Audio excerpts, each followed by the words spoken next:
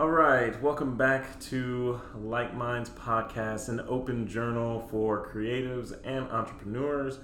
I am Josh Allen, joined as always by Adam Kuklich. That's right, guys. Today we have a very interesting guest.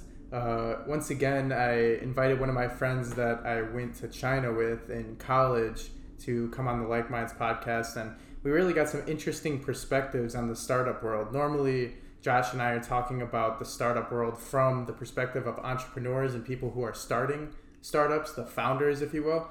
But in this podcast, we really got to talk about the other side of the coin, and that would be the investor's point of view. We touched on angel investments and even venture capitalists. My friend Arpan works for a venture capitalist firm, so it was really interesting seeing the perspectives from that side of things and really what makes a good founder. It was a great conversation. It was great talking to Arpan. And yeah, I think a lot of people are, one, exposed to entrepreneurs and founders, if you will, from the standpoint of, oh, like I can relate to this person starting a business or starting a startup. I think it's harder to relate to, for most people, what an investor is, what an investor looks for, and what that whole world even is. So it was cool to talk to Arpan, who's somebody who is on that other side. He works with a firm that does that. So it was cool to talk to somebody and get a little bit more insight on that. So yeah, we had a great conversation. We had a great time with Arpan. Hopefully we have Arpan back on. I really enjoyed that conversation. So I hope we have him back on in the future. I know you guys are going to enjoy this. So let's go ahead and get right into it.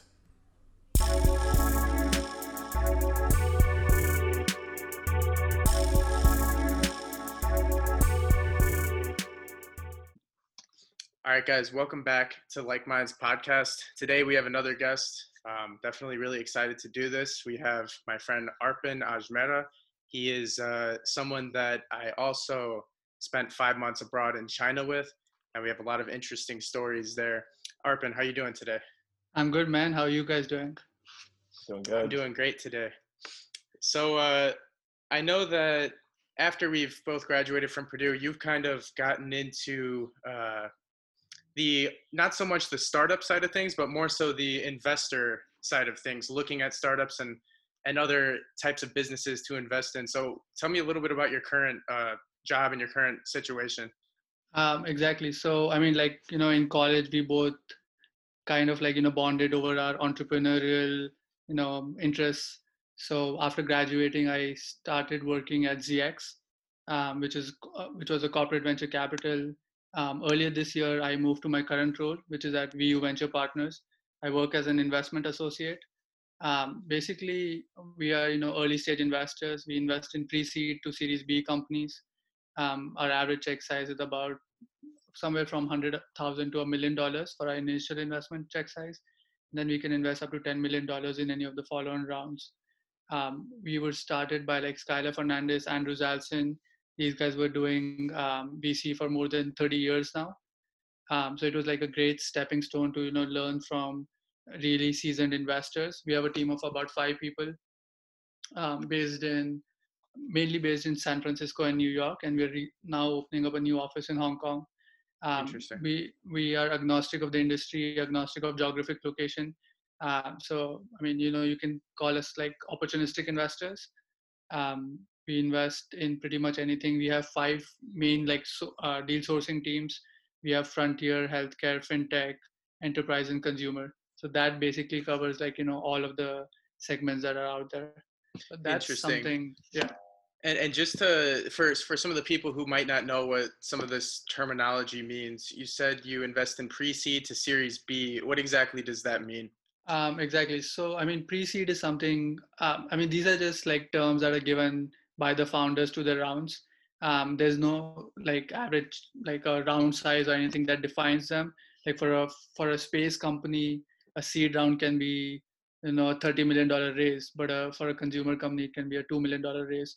So basically, when you start a company, you normally bootstrap it. You put up a little bit of your own capital, and then you raise a friends and family round. After that, when you start raising institutional capital, that's when you normally call it pre-seed. And then you just go from there, right? Pre-seed, seed, Series A, Series B. You have like pre-Series A. You have convertible notes in there. So these are just basically like terms that founders give to their rounds just to have it more structured. Gotcha. Okay, so when we were in college, both you and I majored in mechanical engineering. Yeah. As soon as we graduated, you kind of went straight into this this investor route. What was some of the factors that led to you getting into a position like this right out of college, and maybe not even getting an engineering role right out of school? And also, I didn't know that you guys are both studying engineering. How did you go from engineering to working at a VC? Yeah, I mean, I feel like it's not that odd. I mean, me and Adam were anyways like amazing at mechanical engineering. So, it was just something that like didn't interest me a lot. I was doing it because Purdue is a strong engineering school. I thought I had interest in it. I wanted to move more towards the entrepreneurial side of things. So during my senior year, I started my own company called Plan for Me. It was a subscription-based business model aimed at the residents of Chicago to plan upskill niche activities. So I pitched that to a couple of investors. It got some traction. We got some early customers. But I just thought that this is not something that's very scalable. But during that route, I met with a lot of people in the New York area. So I just landed up with a job at ZX Ventures. It was more of a fate kind of a thing, if you can say so. I was just introduced to them through one of my friends at Stanford. He runs another VC. It's called Human Capital. And he introduced me to ZX, and I interviewed there, and I got the job. I always wanted to work with startups. ZX was more of a late stage investor. So we did more of like Series C, Series D. And as an analyst there, I was doing more of like, creating balance sheets and not really working directly with startups. So earlier this year, I wanted to make that transition. I wanted to have, be able to see what's out there. Also ZX being a corporate venture capital, we only invested in beverages because AB InBev is like, Bud Light, Budweiser. So we only invested in beverages through ZX. But at my current firm, I get to see a deal in, a space deal. Like we invested in a company that's 3D printing parts in space versus, investing in companies that is creating lab grown tuna and lab grown fish and lab grown milk. So like doing early stage investing is definitely a lot more riskier than late stage investing, but it's a lot more challenging and it's a lot more fun, and you get to meet a lot more people, I guess. So that's been kind of the journey that I've gone through. That's pretty cool. So you just started that startup your senior year? So I had the thing going from like the later half of the junior year, like once after we came back from China. And then it went on. We pitched at Burton D. Morgan business model competition. We won there. We got some funding. And then, senior year was pretty light year. Like China helped doing a lot of courses there. So I had like a lot of free time. So we were able to like make weekly trips to Chicago, meet with vendors, meet with customers. A lot of startup work at the start, especially, is like, you guys have gone through it as well. It's a lot of customer discovery. To find out what the customer really wants and is your product the right fit for it. So we did a lot of that, and we had a guy who was a senior as well at Purdue who was working on the tech side of things. So he was building the platform, and on the initial days we didn't even focus that much on it. We were going to pretty much like manually do all of the stuff. But yeah, that was kind of like the journey that we went through. Mm-hmm. I think that's really interesting to hear that you guys were not really focusing on having a perfect product at first and doing a lot of things manually.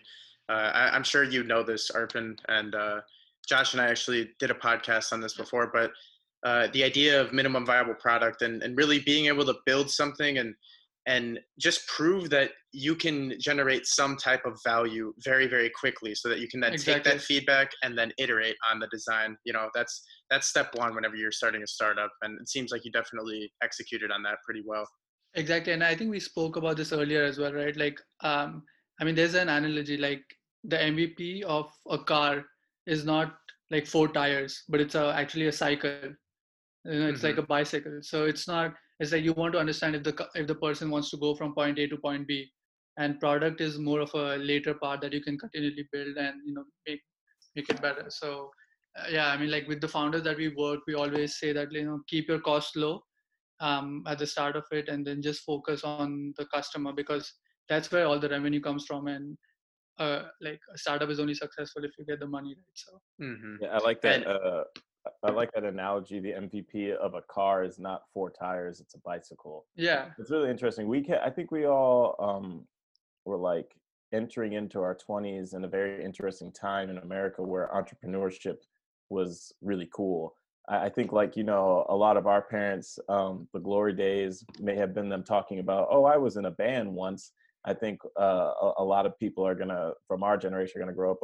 I started a company once, and that's gonna be Yeah. their claim to fame. It really ended up taking on that uh, relevance in culture. Everybody Yep. just wanted to be an entrepreneur. With that being said, um, that's not an idea that just with people that you talk to that think they're into it. The idea of MVP is not something that gets talked about. Everybody's talking about their big idea, and what this revolutionary product is. And in Yep. reality, you got to start.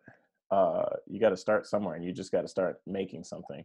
Which Exactly. I think a lot of younger people miss. I mean, it's something that I feel like I am just now learning, to be honest. Yeah, I mean, I think the foundations have to be strong. You need to have like figured out what your niche is, and you got to keep your costs low, because like when things like COVID happened, no one saw this coming. But things like COVID happened, the companies that have like strong foundations and don't have like huge expenses are still going to survive this downturn. But like companies that were being very flashy and like spending a ton on marketing and not really on the product, they're going to lose all the customers. So like to early stage founders, it's very important to follow certain principles in order to become successful. hmm Mhm. And so you're with the VC firm you work with. You said Yeah. you're an analyst, Associate.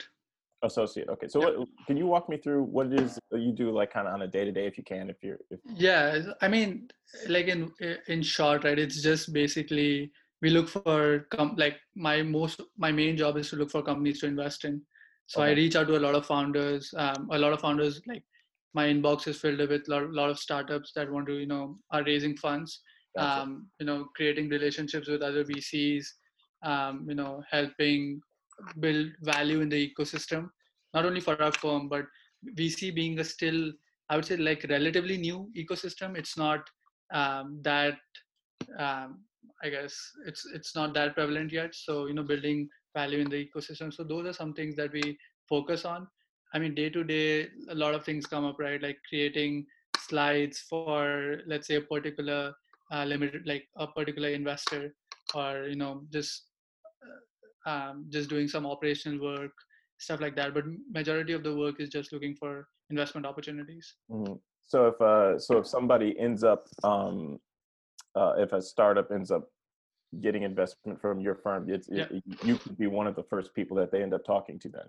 Yeah, exactly. I mean, I think associates are very undervalued because I think Yeah, like for that's a big deal. yeah, because I mean, I think people are starting to realize that now, but they think that if they're not speaking to the general partner, it's like it's not worth their time. But they have to understand that analysts and associates are the ones that are actively looking for investment opportunities. And filtering.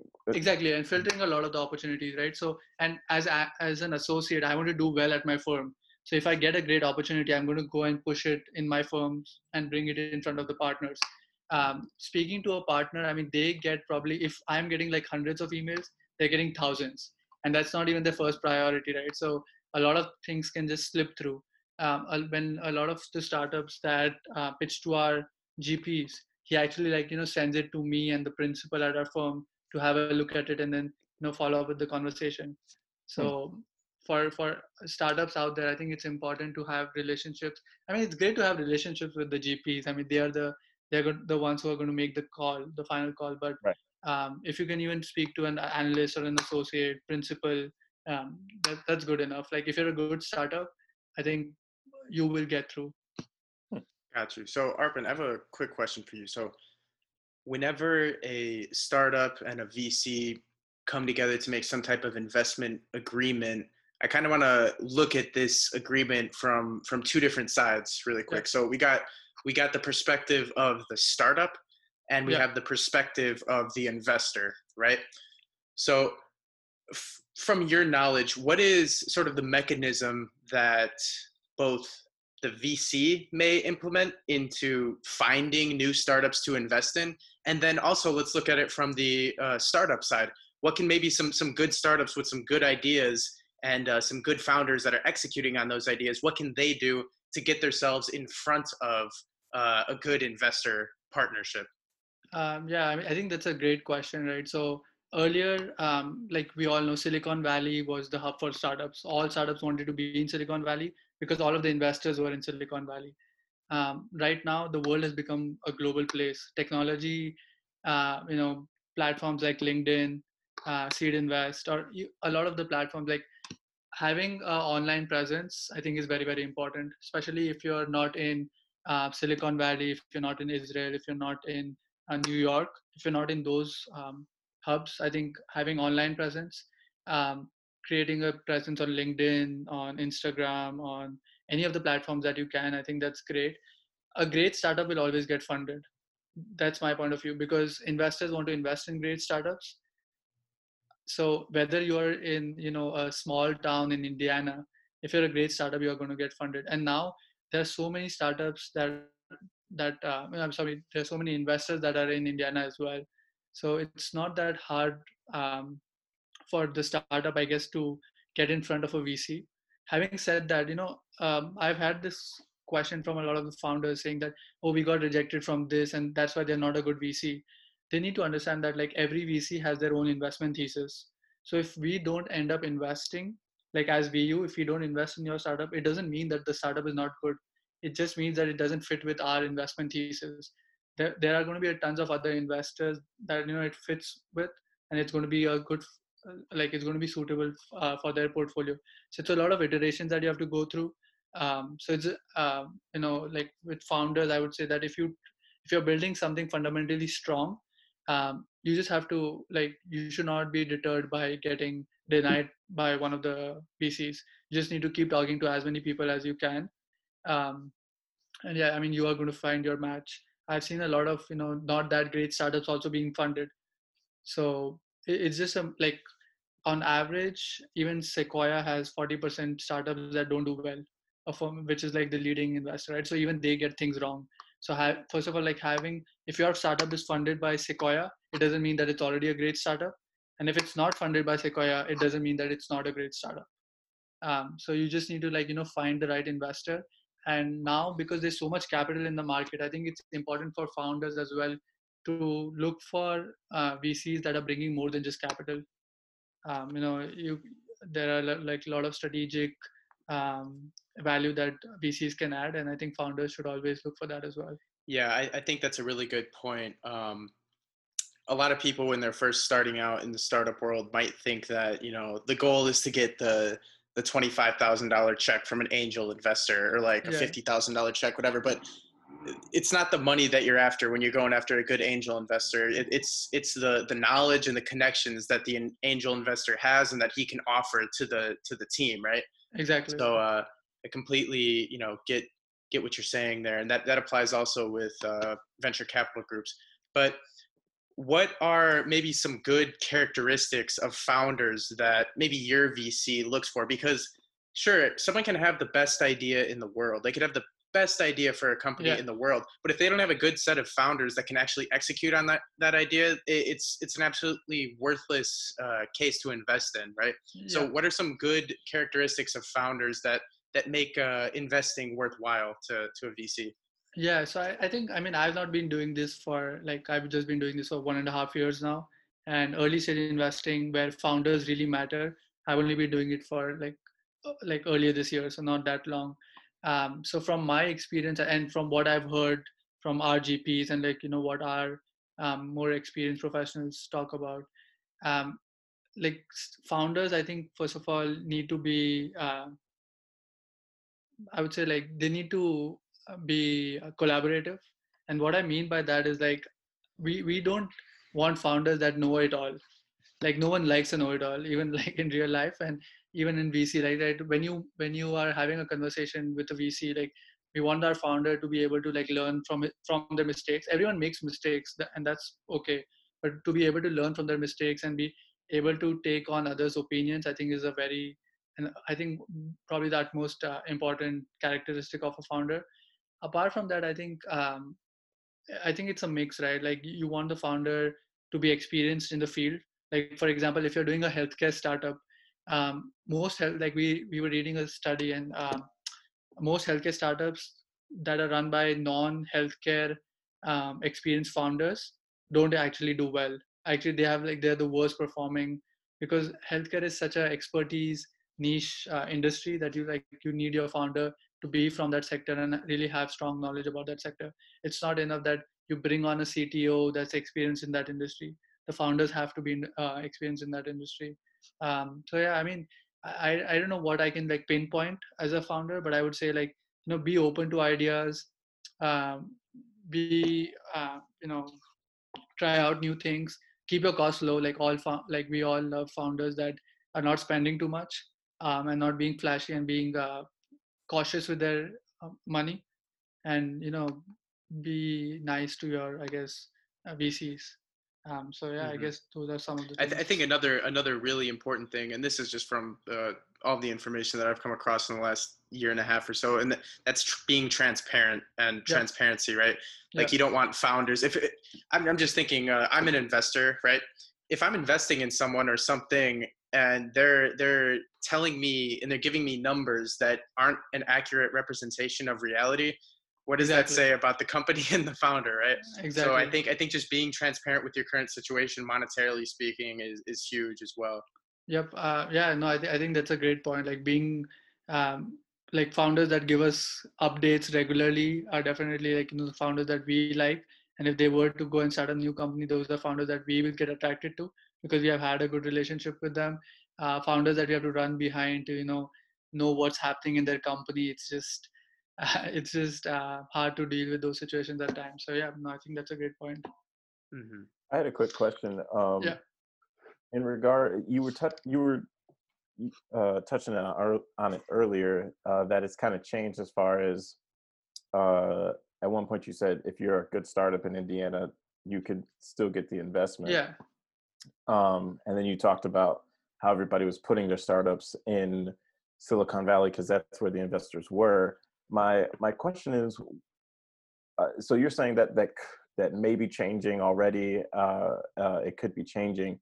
I Why? wouldn't say it's changing. Like the amount of I'm not going to say it's not changing, but there's still a ridiculous amount of investors in Silicon Valley. Don't Yeah. don't mistake that. But I think what he's saying is that you don't necessarily 100% have to be in Silicon Valley to get Exactly. Right. funding. But so my question is why exactly does geographical location to the investor matter?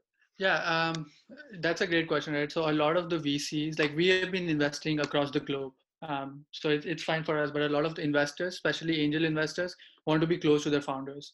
They want to have like, a cup of coffee every month or something like that. So that's where it stems So from. so VCs actually, so like the GPs at a VC will actually try to have a physical relationship or in-person relationship with the founders that they invest in.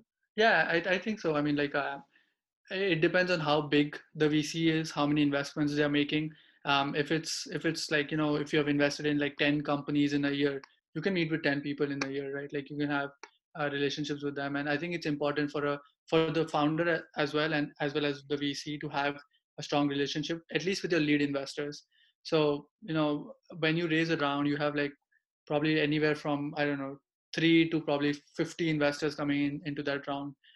You can't probably, like, the founder cannot have a relationship with every single of the investors, but at least with the initial ones and the big investors, I think it's important for the founder as well as the VC to have a ongoing relationship with them. Yeah. And I mean, and why I said it's changing, right? So earlier, like I mentioned, investors wanted to be close to their founders, and a lot of the investors were in Silicon Valley, and that's why that's why all the startups wanted to be there. But now with the changing environment and more VCs coming up, firstly there are more VCs, geographically spread. There are VCs in Indiana, in like south of the US, East Coast, and just with like with COVID, like everyone is sitting at home. So even if my founder was in New York, I would still be talking to him over Zoom, right? So I mean, people are just becoming more adaptive to that, and like with the younger generation now, coming into pole positions, so they're more open to using technology to be able to speak to the founders, and it's not always about just having an in-person relationship. Okay, cool. And Yeah, I wasn't. I had always wondered that. I mean, it seems like a perk, but I didn't know that was that's something that VCs actually think about. Is actually developing relationship. yeah, I I think think it's so. It does. yeah. I think it's sometimes when you think about VCs and stuff like that, and just big investment firms. Uh, I think, and not to say that I think that all VCs are Yeah. like this, but you start to wonder, is like, are some of these firms just throwing money and just playing the numbers game, and it does it already matter? So it's interesting to hear how much or to hear from, at least from your standpoint, your firm sounds like they're a lot, they care to be hands on and involved.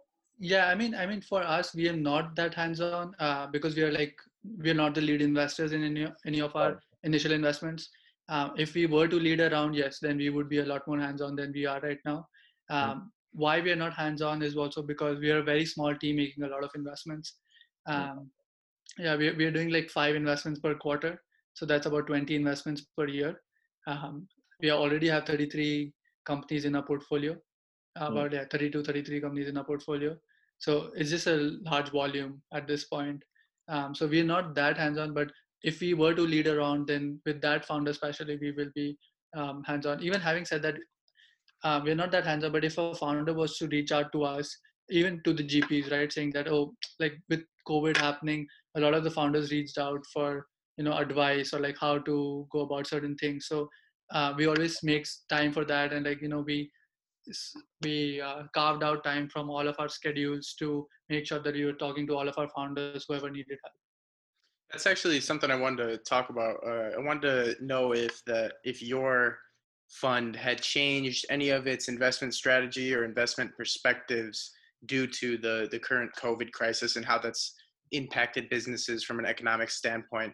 Are the overall principles of your investing strategy the same, or has anything changed in It's the recent exactly, future? I would say it's exactly the same, right? We were investing in companies that had strong fundamentals pre-COVID and even post-COVID. So even with COVID happening, we do believe that we have invested in like companies that are going to be able to withstand like however long COVID goes for.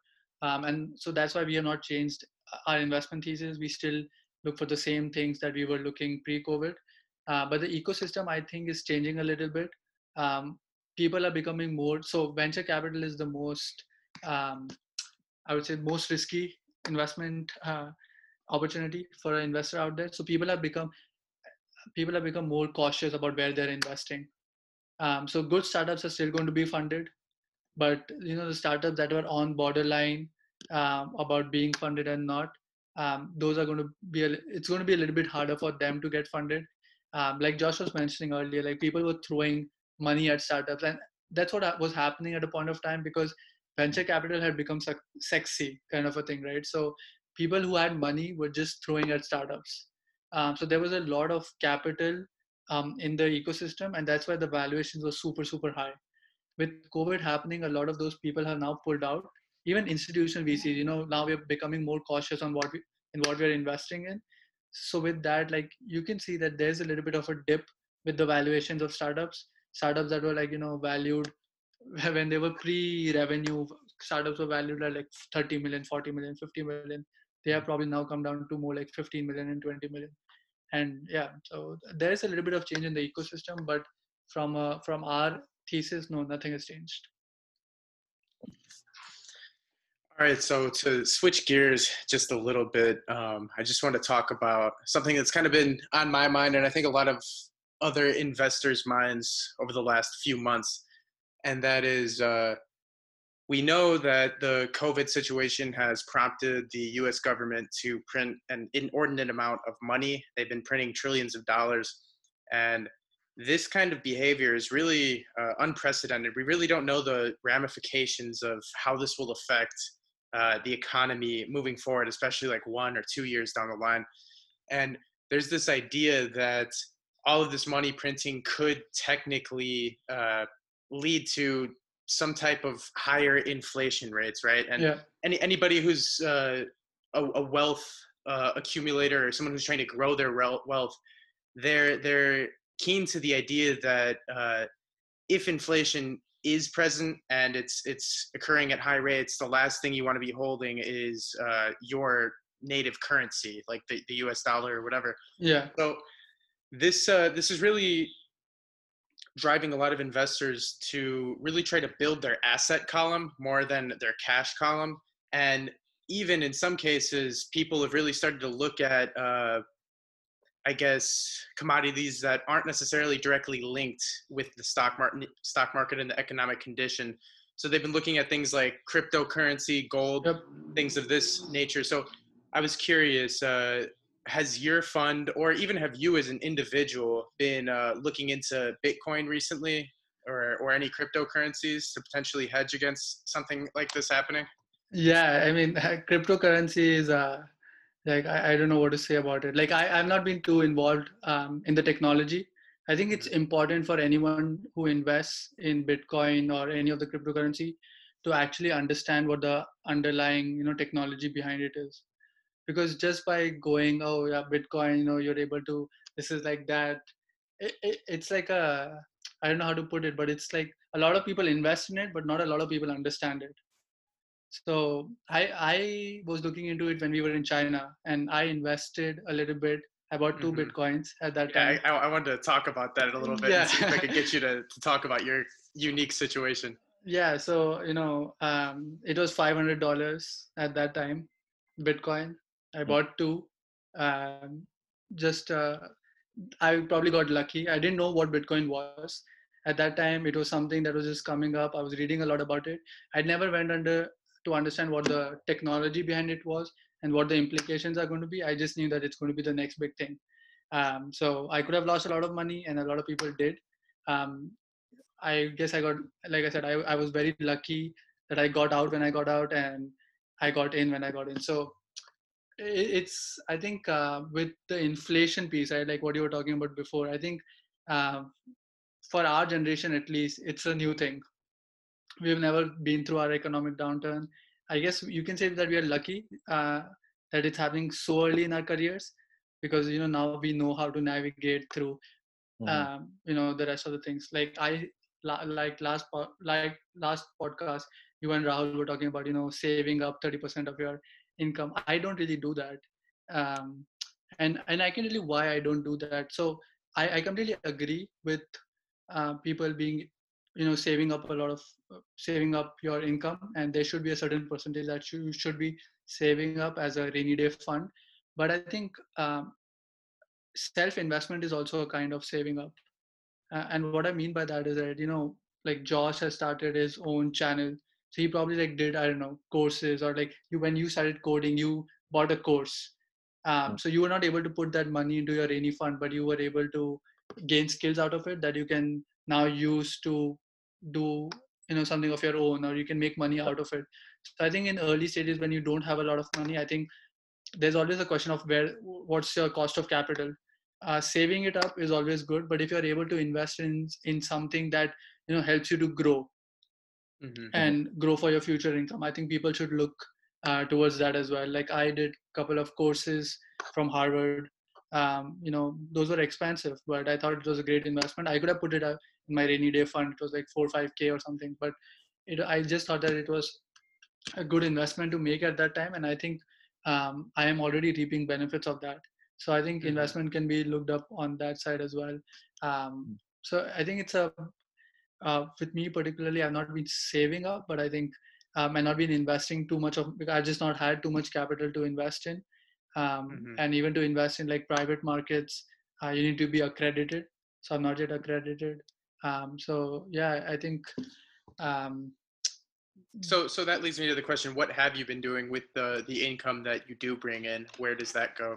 Yeah, I think. I mean, I know you live in New York, right? Yeah. So that's another thing. Exactly right. So it was expensive living here.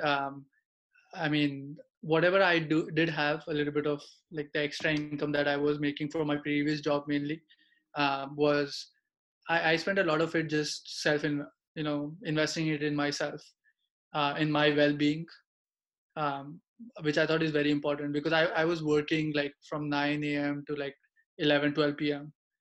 Almost every single day. So that was taking a lot on my, on my mind as well as on my body. So I was investing it on myself so that in the long run, I don't have ill benefits of just trying to, of the work that I'm doing right now. Right now, I save a little bit. I've been investing in like some stocks. I've been investing in telecommunication stocks in like the stock market. I do value investing, in like large cap stocks mainly, and just do value investing. So I've not been too adventurous with what I've been investing in. But it's just been like safe investments, a little bit of investment here or there. Don't really take it out, so not really had any returns on it. But yeah, I think when it comes to saving up a rainy day fund, as Rahul and I both mentioned, it's really variant on what your particular goals and what your lifestyle is. And what I think that you should have some saved up just for the worst case scenario, right? Like if you lose your job, what's going to happen? Are you going to have to move back to Nigeria, or what's going to happen? So you should have some saved up, but that amount that you have saved up is completely variant on your lifestyle and your goals at that moment in time. But once you have that rainy day fund, then I'm 100% with you. I don't think it makes sense to just continuously store cash, right? Yeah. Because what's the opportunity cost of that, right? Exactly. It's a huge opportunity cost. So I completely agree with you. Like I do have some money secured in my like savings account that I know that if something happens, if I lose my job, I have like at least 3 or 4 months that I can live off of it. So that's definitely there. But once you're past that threshold, I think it's very important for us to be, smart about how we are using that money. Whether it's like investing in public markets, private markets, investing it on yourself, So I think it's important to be smart because, like you said, right? Like if I saved up $100, like 5 months back, the value of that is like $80 or $70 already, just because of COVID, right? Like, I mean, because once COVID goes down, like you will see all the prices go up. Like bars are going to be charging higher, food is going to go up, like everything is going to go up. So whatever you are earning then, whatever you have saved up, it's not going to be enough. But if you made smart investments when you had the money, I think now is the time that you can reap those benefits. And I think economic downturn, especially if you do have the cash, I think it's also like this is probably for those who do have that, that income already coming in, that you can support your lifestyle, and then you have additional cash. Because in this economic downturn, I think instead of now, instead of trying to consolidate all of the income that you have, it's the right time, I feel, to invest, because valuations have come down, stock prices have come down. So if you do have the money, you should be investing now. I think in this general period is a great time to invest, but I know that no one should ever try to time the market, because you can't time the market. Nobody can effectively do it. But for some weird reason, I say this, I preach this, it's the investment ideology that I stand behind. But for some weird reason, man, the S&P 500 at close to 3,000 is just a little bit unsettling to me at this moment in time. And for that reason, for the past couple months, I've kind of just been building up cash, and when that right opportunity does present itself, I'll definitely deploy all of that, Exactly, yeah.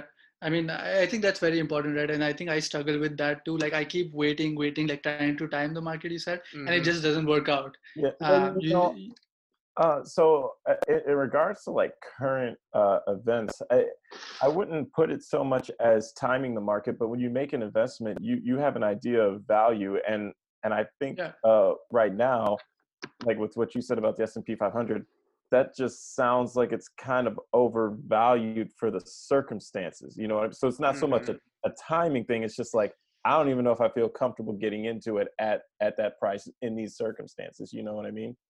Yeah. yeah, And one thing that people need to keep in mind whenever they are looking at the stock market, and this is where this is what makes it a little bit more tricky than just looking at the stock market price. And what I'm about to say is that the stock market price is not a reflection of what the current economic situation is. Rather, it is a reflection of what investors predict the yeah, market will be. So the question is, well, how far out are you predicting? Are you thinking 1-2 years out? Are you thinking 2 months out? You know, so but right now, I mean, by no means am I going to say an expert, but to me, it looks like the stock market is priced as if the economy is going to open back up just like a light switch, not going to have any repercussions from a health perspective, and all of the company earnings are going to go right back to what they were in 2019, which Mm-hmm. doesn't exactly add up in my head. I don't think it'll be that quick of Right. a And and transition. and, yeah, and just with that thought, that's not you timing the market. That's you've come up with a scenario in your head in which, well, then that's overvalued if you're correct. And you know, at the end of the day, you got to go with what you're thinking, and yeah, make sure you make sure you're taking in information from um, reputable sources. But once you do the research and you've come to your own opinion in investing, you have to stand by it. And with that opinion, you might be in a situation where, maybe it makes sense to wait because it just it's not you're not seeing the value correlate to what you see. For sure. yeah. Yeah, it's a lot of it is driven by human sentiment, right? So Right. it's hard to it's hard to predict. Well, Arpin, do you have any questions for either myself or Josh?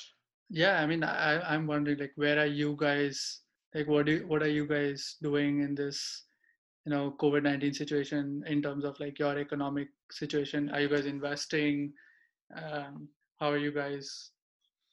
What are you I, guys I doing? can I can start that if that's cool. Yeah. So I'm lucky enough to still have my day job, so I still Mhm. have an income, right? So that's I'm very grateful for that.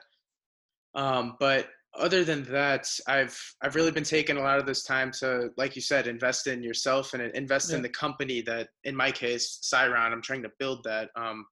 This has been an interesting time for Cyron, and it actually happened at a pretty interesting an interesting time. And I say that because we were getting to the point with Cyron where we were focusing on selling the product before it was developed, right? Yeah. Like minimum viable product in mind. But it got to the point where like, okay, we have to develop a fully functional web portal for our businesses, our restaurants and coffee shops, to be able to look at the data analytics, right? Yeah. Um, and we also didn't have a fully fledged terms of service, location agreement, and privacy policy. So that was kind of on the back of our head as Yeah. well. So being that we are in this industry of restaurants and coffee shops, obviously all of those have been closed down. So that's definitely hurt us from a sales perspective. Yeah. But what it did give us the time to do is really look at our company internally and say, okay, what can we do right now? And right now we can't really focus on selling to these businesses because they're not open, right? This is an unprecedented time in this space. So we took this time to, one, get all of the legal documentation that we need from a very credible lawyer.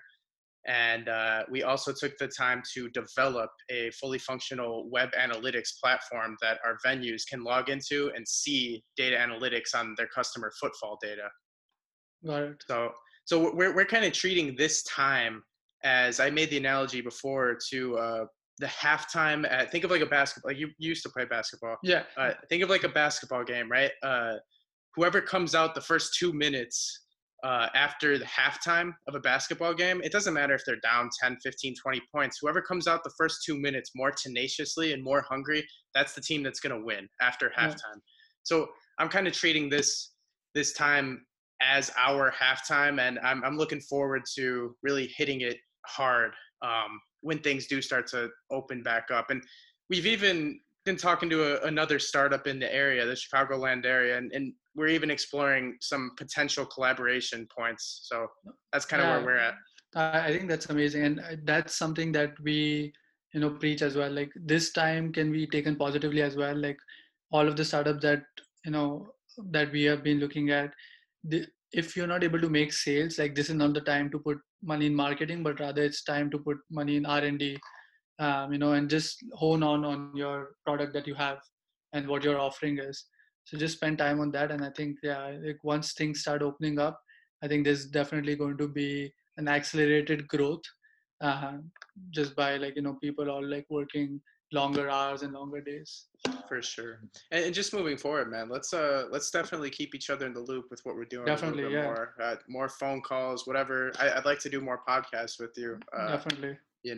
But I think we definitely can benefit each other with the knowledge that we have come across, and Yeah, you know and I mean, even if you guys want to invest in startups or anyone wants to invest in startups, let me know.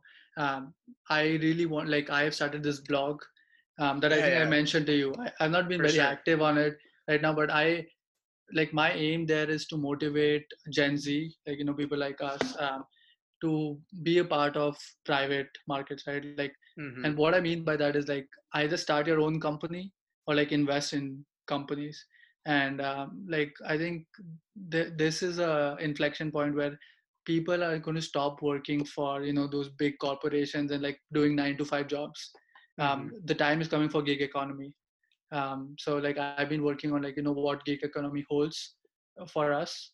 Like I've been building up a thesis on that, but Mm. I think with even with most of like us not being accredited, I think there are a lot of ways that we can still be part of these startups, either by investing through crowdfunding platforms or Would that be through. something like Angel List or what? Yeah, I think Angel is still needs you to be accredited, but there are a Okay. bunch of other sites where you can invest through. I mean, I'm not, by no means I'm like recommending anyone to invest in those ways, Hmm. but you could. And you can also look at angel groups that syndicate a lot of their deals, so you can try Hmm. and be a part of that as well. For sure. And be supportive of different startups by like pitching up your free time for working for them and just being a gig worker as well. So I think that's going to help the economy, and this is going to help them in the long run as well. That's an Uh, interesting idea. you, it's interesting. You're the only person that I've heard, only other person besides myself, use the term gig economy in a Okay. conversation. So Yeah. I really am interested to hear some thoughts on that. The reason I was familiar with the term was, so with being that I'm entrepreneurial, I want to start my own businesses, and I want to, that's how I want to make my money. Now, Yeah. as you had a startup, and as you know, startups typically don't pay the bills like a 9 to 5.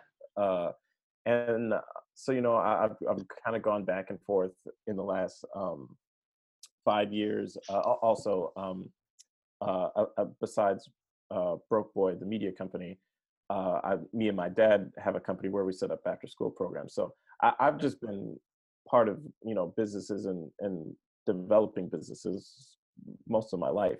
Yeah. The problem is, when your business isn't providing the revenue to pay the bills, you end up having to do something like get a job. Yep. But then when you get a job, that ends up taken away from developing It a does. business in some cases, unless you find. I'm not saying that there isn't a job that can work for you. Yeah. So I started looking into things like Postmates and DoorDash and things like that, because I realized, I'm like, it's not that. And this is the other issue. When you're starting your own company and you're trying to there are times where I'm trying to avoid working a job because I have more of a priority on my own business and developing my own thing than I do having to go work for somebody else. The problem with that is people on the outside will kind of look at you like, no, you're just kind of lazy. You just don't want to work is what it looks Yeah, like. And the thing is, it's like, no, it's not that. I would rather just work when I need to and not when I don't have to. have to. Because when I'm working and I also don't have to work and I'm Yeah, working for somebody else, that's time that I want to be putting into my own business. And that's what exactly. gig economy presents to people. You can work when you need to. You can work when you need Yep. money.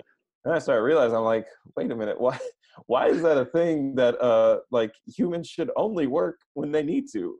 Like Yeah. if you why are you working when you don't have to work? So I was like recently I've driven Postmates and Instacart and I've tried things like that, and I just kind of keep it I don't do it full time and I don't do Yeah. it all the time, but I it's nice to know that I always have it. So if I Yeah. need $30, I know if I log on to Dude. Postmates, I can get $30. Yeah. Um, and so that's how I came. That was my experience coming into understanding what gig economy is, Yeah. and I realized the value for that, the value for people like me in gig economy. What is your interest in it? Because I know you mentioned it just briefly.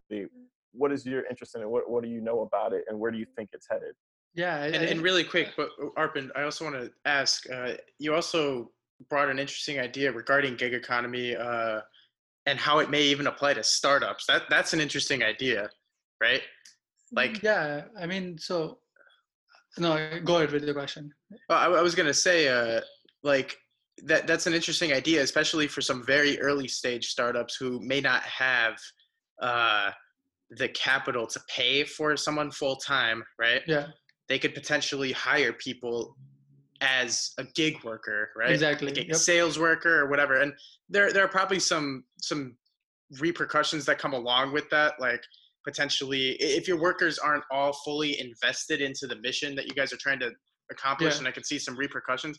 But even so, that is an interesting idea, and there may be certain places that gig workers can actually contribute to startups, you know. I think I definitely, completely agree with that. And I think like with what I meant by gig economy was right, like, our parents spend a lot of like our generation of our parents spend a lot of their time working for these big corporations, and that's why these big corporations became even bigger and bigger.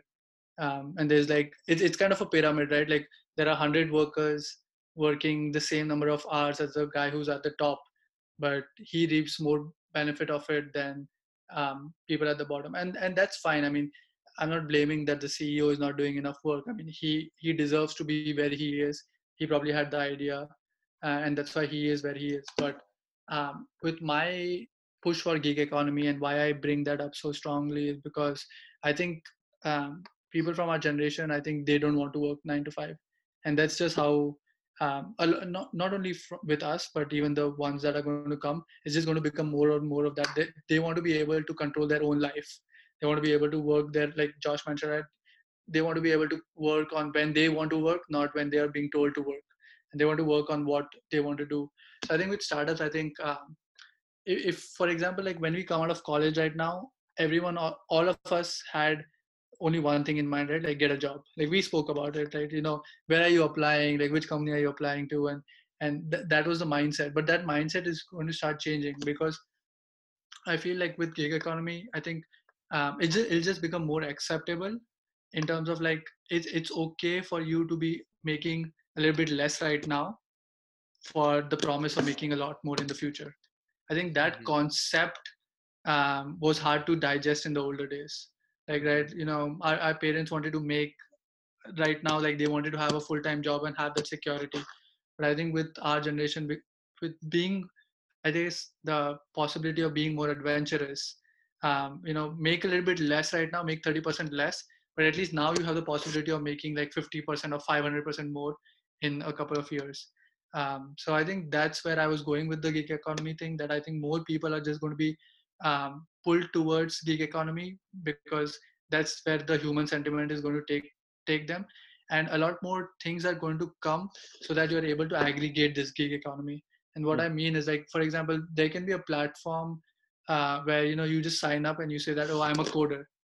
There's probably like a big company who needs this coding project to be done. Mm-hmm. They put a price on it, you take the project, you do the project, and that's it, right? I think we're already starting to see some of those platforms Exactly. come up, like Fiverr or whatever. Yeah, Fiverr. Whatever it is. Yeah. There's a real meaning behind. There's real value in that way of thinking about work, because I mean, I'm sure you guys will agree here, but whenever you're working on something of your own or something that you are deeply passionate about or interested in and bringing your idea to life, right? Yeah. The propensity for you to actually want to work and start working, and not only work, but get into a deep state of work, is astronomically higher than if you are working on something that simply is utilizing your logical ability of thinking to perform tasks that you have zero interest in, right? It's extraordinarily harder to get into that state of deep work and meaningful work, and it just brings such a dismal view on how you spend your time on earth, because the work that you do on a daily basis, that's where most of your time is consumed.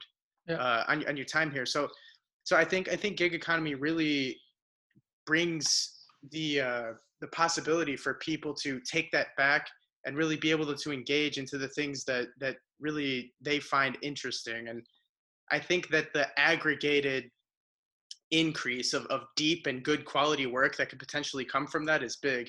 Yep. And just to add to that point as well, earlier the trend was that like low wage workers were doing more of gig economy work, like let's say, I don't know, a plumber or a driver, like they were the ones who were doing more economy. What we are starting to see now, and a lot of apps that are coming up now, actually help people who are highly educated, like who are on the top of the education, or like the top of that chart, are starting to do more gig economy work, because their contribution is very valued, so they can get paid what they want to be paid.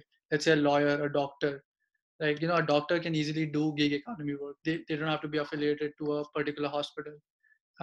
So I think a lot more, I think where my interest stems for is that I want to promote that, and I want everyone to like do what they're passionate about. And that's why I say, be part of private markets and be part of either invest in them or like work for them. But also a lot of startups are already starting to come that promote this behavior, like you mentioned, right? Fiverr is one that promotes this behavior. Like if you're I guess if you're like a film producer and you just want to do freelance work, you can probably use that service. And there's just going to be a lot more, like telehealth is coming up, which is also, doctors are able to make more money of that. There's just going to be more and more of that. So I think we should all be vigilant, and we should all try and embrace and accept that it's happening, and we should try and be a part of that. Yeah, I'm gonna look real quick. I had actually seen, I want to say it was Uber, but I want to say that Uber had an app that was basically, one second. I can't remember what it was called, but I remember clicking through it, and it was like you could clock in, like at just like if there was a job that needed to be done at a company today, and just they didn't have anybody there to do it, you could essentially just fill in that spot, even though if you didn't work there. It was something like that. I can't remember if it was Uber that was developing that. It's crazy. I mean, I just on that one, right? I saw another app called Woodspoon, I think, and they're basically like, with COVID going on, like you can cook food at home, and that app just allows you to like order food from not from restaurants, but actually from like people's houses. So like if I'm making lasagna, I can just make like 5 portions and like sell 4 of them. So that's part of gig economy as well, right? You're letting people at home make more money, probably by doing something that they love. Yeah, I just found it. Uber Technologies Incorporated. Uber Works. Find work that works for you. Find work opportunities that fit your schedule, and Yeah, like one of the screens here is you can select a food production worker, event services, assembly line worker. Like just these are like jobs that you would apply for and work 9 to 5, you know. And this is looking like something like you can just log on like you do Instacart and Postmates. That's Yeah, I wild. mean, And I think there's going to be a lot of scope for that. I think people are going to be able to make enough money like doing these kinds of jobs as well. yeah, and then conversely, I think it's going to affect employers. You know, in 10 years, I don't think that employers will be able to get away with this kind of brainwashing that like you were kind of looked down on if you worked somewhere and didn't take it seriously and didn't, you know, put in extra Uh, for the company, Yeah, because it was this idea that the company is what's paying you, so you need to put that give it forward. extra. You need to give extra. and Exactly. and now, you know, I think if gig economy continues to develop the way that it is, and this has always been my philosophy, if you're working for a company, that company needs to make sure that you're equipped mentally and physically to do the best job, and that you need to resource that person and work with that person and understand that person to get the best performance out of them. And it's not just this idea of, oh, I sign your check, you know what I mean? So Yeah. you need to put in 110%. That's just not the case, and it's never worked. The only reason that it kind of exists is we in America allowed that narrative to be created. Yeah. That, you know, there's the idea of hard work. Well, yeah, the idea of hard work is putting in 110%, but we overvalued it when it was for other people. We need to put the value back into working for yourself.